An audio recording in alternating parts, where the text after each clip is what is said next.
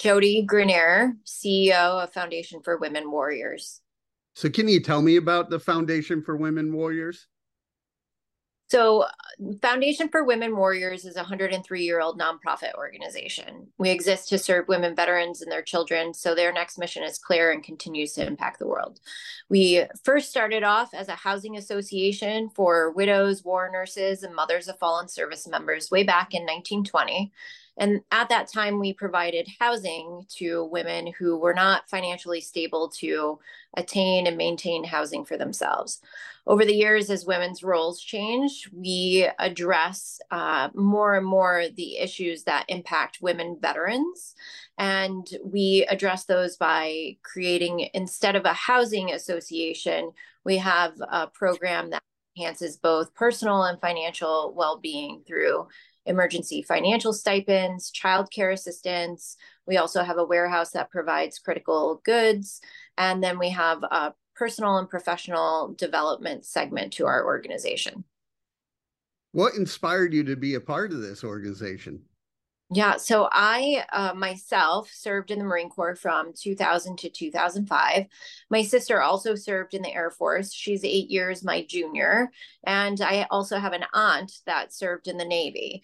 For years, after I transitioned out of the military, I felt like I didn't necessarily have a community.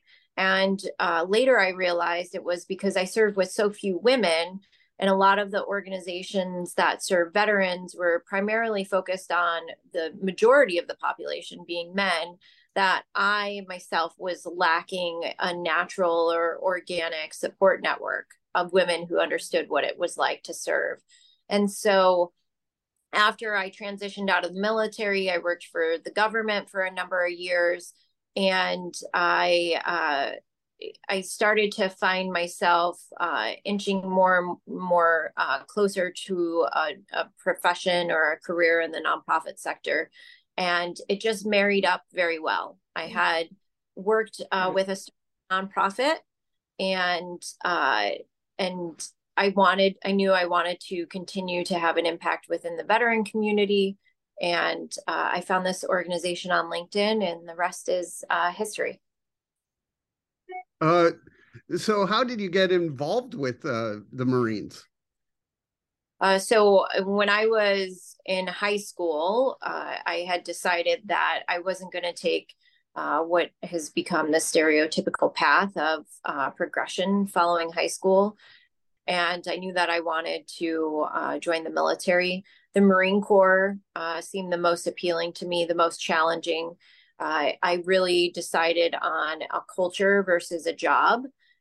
When I was in high school, I was a certified nursing assistant, and I thought my natural next step would be to be a nurse. The Marine Corps did not have a nursing option that was only available in the other branches.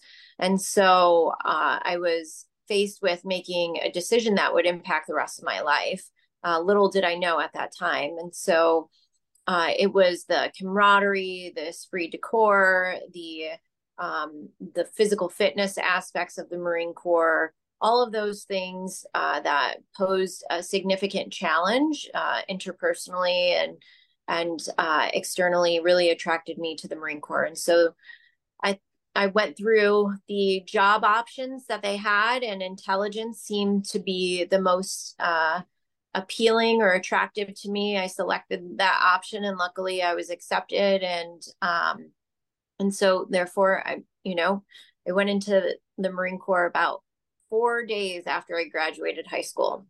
Even though I had signed a year prior, it was 4 days after I graduated that I shipped off to boot camp. And with the foundation, how is it to have a strong female support system? So our work to provide a strong woman support network is wonderful, because it was it's wonderful personally, but also to observe the impact that it has on the women's lives that we serve. I think if you are ever in a position to help mitigate some challenges or pain that you yourself have experienced for others, then you are really living your purpose.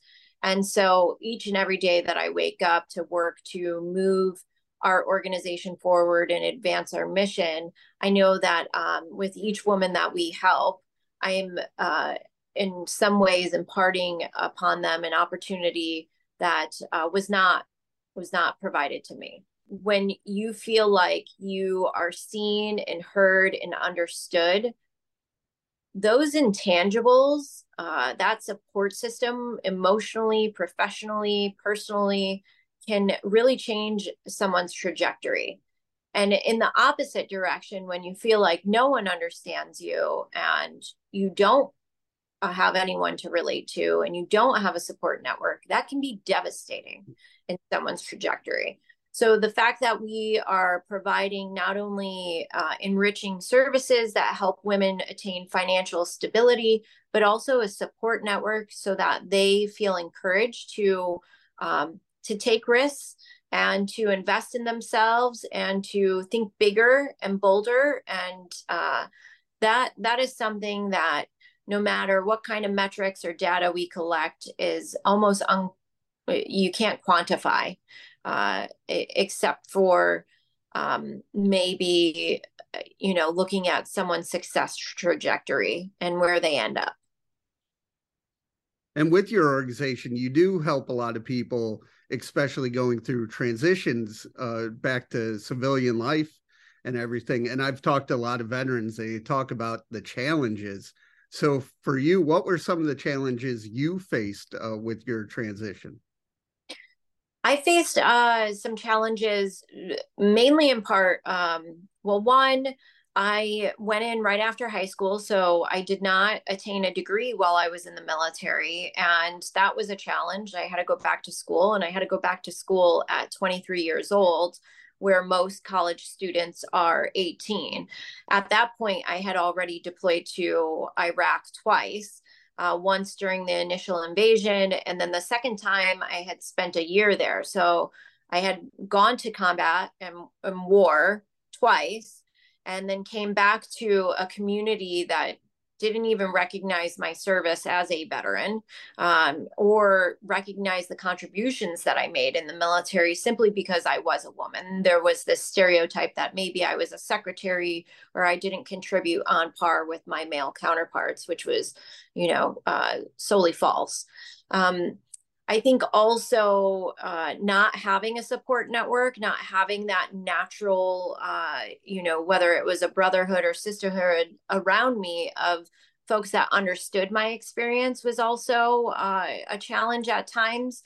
One of the things that one of the challenges I didn't face was I was single and I did not have a family. And a lot of the women we serve do have children or they have families to take care of. So I would say that, worked in my benefit that I could take much more measured risks. So, I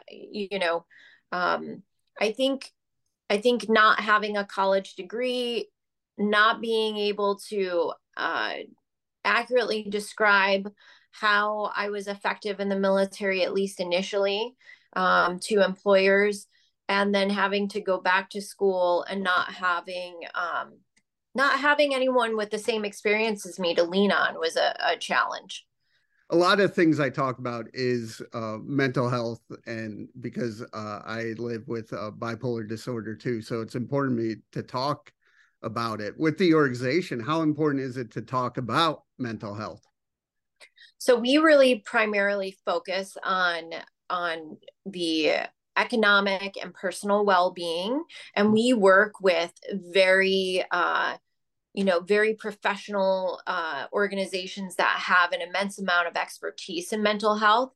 And so the things that we do to focus on that personal well-being piece is we offer sessions on mindfulness and meditation and self-compassion and self-advocacy.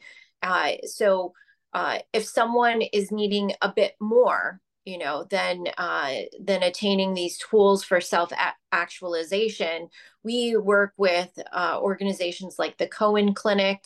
We work with VA. We also work with Headstrong and Women Veterans on Point that are well versed in all of all aspects of mental health. And so we become a huge resource for women veterans that might be struggling, and we offer them a plethora of resources in which they can decide work best for them. What are some of the things that motivate you? Oh, that's a great question. I think mitigating pain for other people that I experienced is a huge motivator. I think also um, what motivates me is not subscribing to the idea that where you came from predicts where you can go. And that is something that drives me and it motivates me, and I hope that I'm able to impart that motivation on others, that despite maybe some circumstances out of your control, the things that you can control can help you excel, level up, and really create success on your own terms. Where do you want to see the organization in the next 3 to 5 years? Hopefully in the next 3 to 5 years, we have been able to educate stakeholders and the public on not only the issues and challenges that women veterans face, but also the achievements and the accomplishments, and that we are able to bring a much larger society along in investing in our mission, so that way we can provide services to all women veterans throughout the country that need us. Currently, we have programs that provide professional development and economic well-being sessions nationally. And then we have regional programs that provide that financial assistance, stipends for housing and childcare. But to take those financial assistance programs and make them available nationwide would be super impactful to the community at large, as well as our organization. And that will hopefully just come along as we're able to be successful advocates in educating corporations and community foundations about what an incredible investment it is to make in women veterans. I don't know of a community more giving of themselves. And so with every veteran we serve, they immediately turn around and ask or tell us that, when I'm back on my feet or in a better position, I'm going to help the organization. And we've seen so many do that. And these are folks that have already given so much to our country. Yeah, how does it feel for you to be making a difference in these families' lives? It feels nice, but I also am not someone who rests on our laurels. The one family helped is amazing. However, we know that there's so many more, and so that also drives me to know that for each person we help, we've now also imparted on them, hopefully, a passion to continue to help those around them. And that has a ripple effect. But I also know that the problems are much larger than what we see in our own communities. And so the work is never done. But luckily, we have an amazing team that is so talented and committed to our women veteran community that, we don't lose our energy for fulfilling our mission.